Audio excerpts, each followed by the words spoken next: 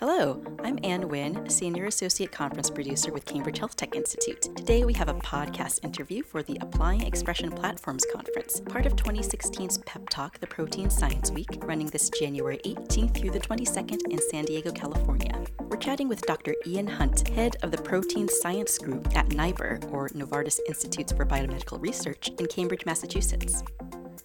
Hi, Ian. Nice to have you joining us today. Thank you very much. Can you describe your path toward providing protein sciences support for Novartis? What got you interested in the field, and what's it like working in it now? Novartis has changed dramatically over the last 10 to 15 years. Initially, I worked in a Novartis Research Institute in the UK for 5 years in a respiratory group, and I was responsible for making proteins for screening and for biologics purposes. And then in 2005, Novartis completely reorganized how they did research. And so for the last 10 years, I've been over in Cambridge in their headquarters. And in that 10 years, it's changed dramatically in terms of the types of targets and how we execute on drug discovery projects. The types of targets is different, and so therefore the types of proteins we're having to make now is changed dramatically. And so as a consequence of that, there's been a real need to come up with new technologies and new methods of making some of these proteins. So when you ask, has it changed? Yes, it's changed dramatically, and the types of targets are very different, and they're actually a lot harder to make. A lot of the low-hanging fruit has been done, and we're not interested in, and it's all about protein complexes and membrane proteins, and proteins which are a lot more biologically relevant as well. And it's become very hard, and that's what's really been driving a lot of the technology development internally by our group here in Cambridge, but by other groups. And you can see this also mirrored in a lot of other pharma and biotech companies in terms of developing high-throughput protein technologies and different strategies to make some of these difficult proteins. Your group at Novartis develops new and enabling technologies in protein science, especially in high-throughput and multi-parallel protein expression strategies. What particular problems are you trying to solve, and what factors do you have to consider in your development process? I kind of touched on this in the previous question. I think the targets are a lot more complex now. And so when we first started this group 10 years ago, we were very much focused on a lot of kinases and to support structural biology, X-ray crystallography. And we set up a lot of very small-scale, high-throughput profiling to try and identify the kind of best, most stable construct. And this is really taking some of the ideas from some of the structural genomic initiatives which had been funded by the NIH at that time. So very small-scale, very high-throughput strategies to critique a number of different constructs for a particular protein. So we spent a lot of time developing these tools and these strategies, and ironically I think we found that we weren't using them. It's partly because we actually got very, very good at knowing how to make these proteins, so rather than needing 96 or 200 constructs, we often could be successful in generating the lead construct in about 12, 24 different truncations. That doesn't need very high throughput. You can do that on a bench without any automation. But we did develop a number of different technologies, and a lot of other groups have developed similar technologies to enable to expedite that process.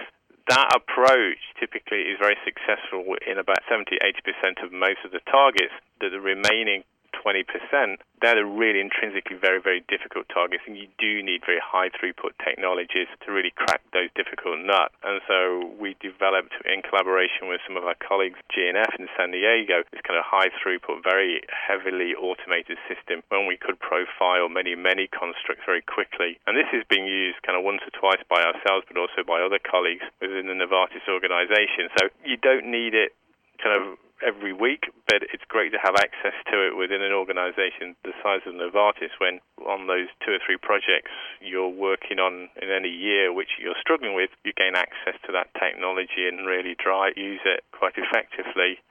So in addition to high throughput technologies to enable us to critique constructs and truncations, the last 2 or 3 years there's been a kind of a dramatic explosion in technologies to solve X-ray crystallography of GPCRs.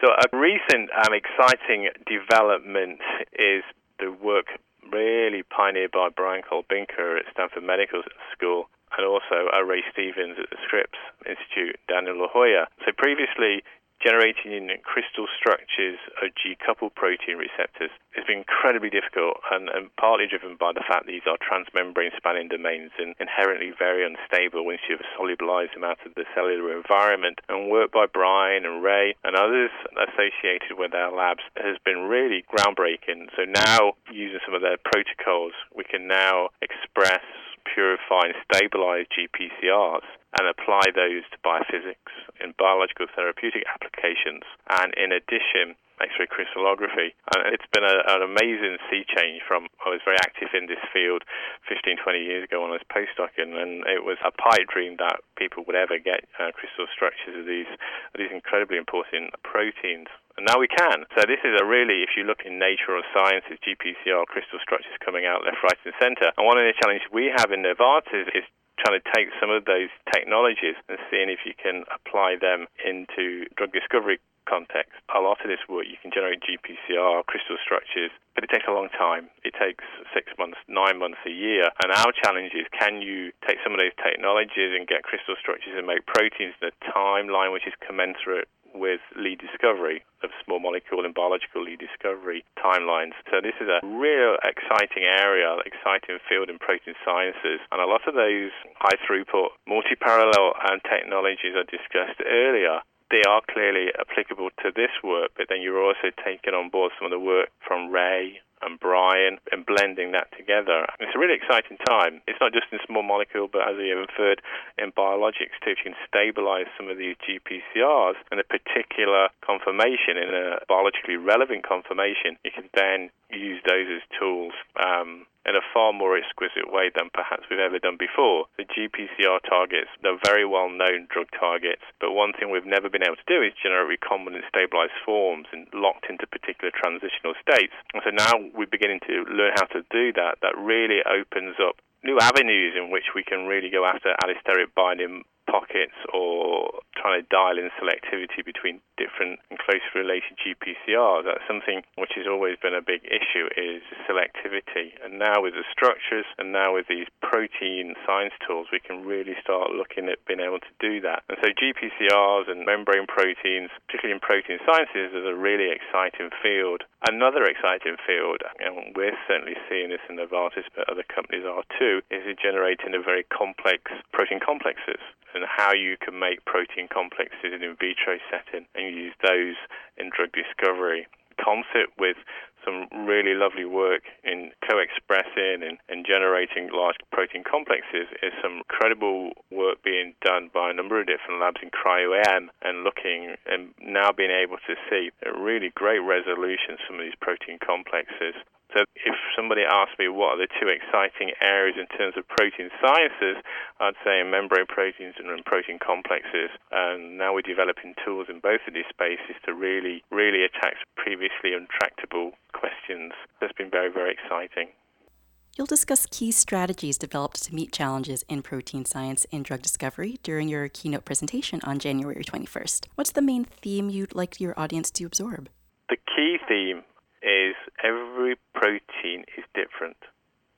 So going back to an earlier comment I made about some of the structured genomic consortiums, they really went after whole protein families and then cherry-picked the constructs of proteins which seem to express well and really went after those proteins to get structural information on them. Now in pharma and biotech, you're not gifted with that opportunity. You have to work on specific targets of the disease-relevant protein targets. And so you can't select which ones to work on. You have to work on protein X or protein Y. And that's when you can leverage all the high throughput technologies and some of the newer technology developments which have been done in protein complexes and membrane proteins. But each protein is different. And so you can use all these tools, you can leverage all of these ideas, but every protein behaves differently. For example, obviously a big topic a few years ago was around gene optimization and optimizing genes for elevated protein expression. A number of companies are selling this as a potential benefit. Well, in our experience, and we've done this a lot in terms of gene optimizing constructs, it doesn't always work.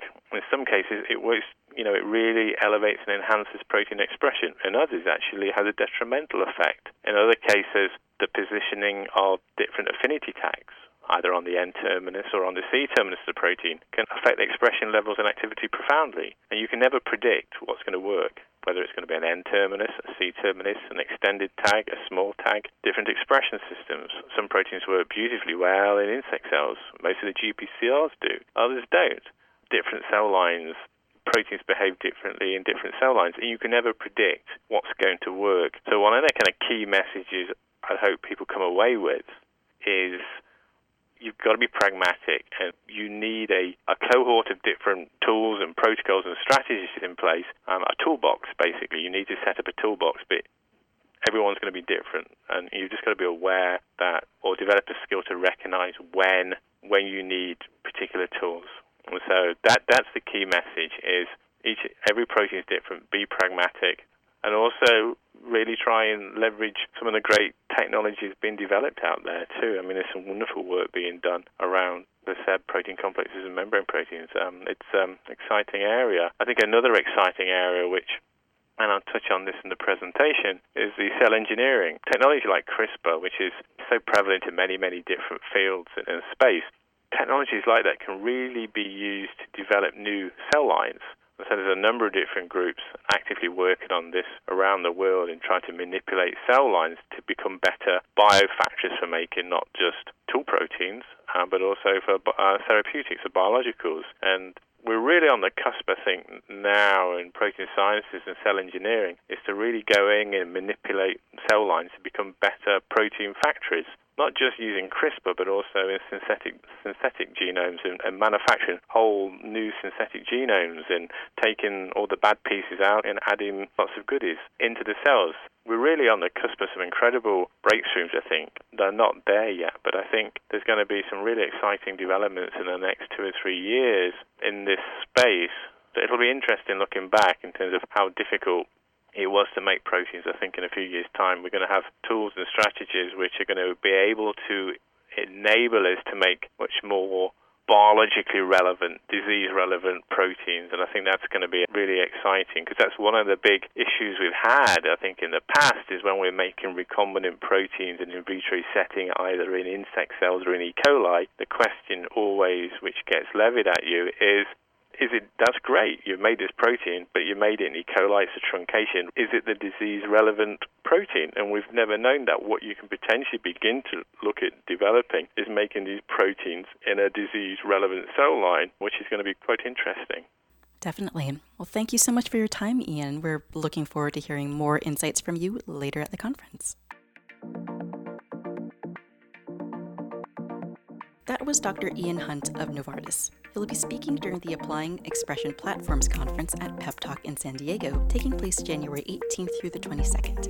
To learn more from Dr. Hunt, visit www.chi-peptalk.com for registration info and enter the key code PODCAST. This is Ann Wynn. Thanks for listening.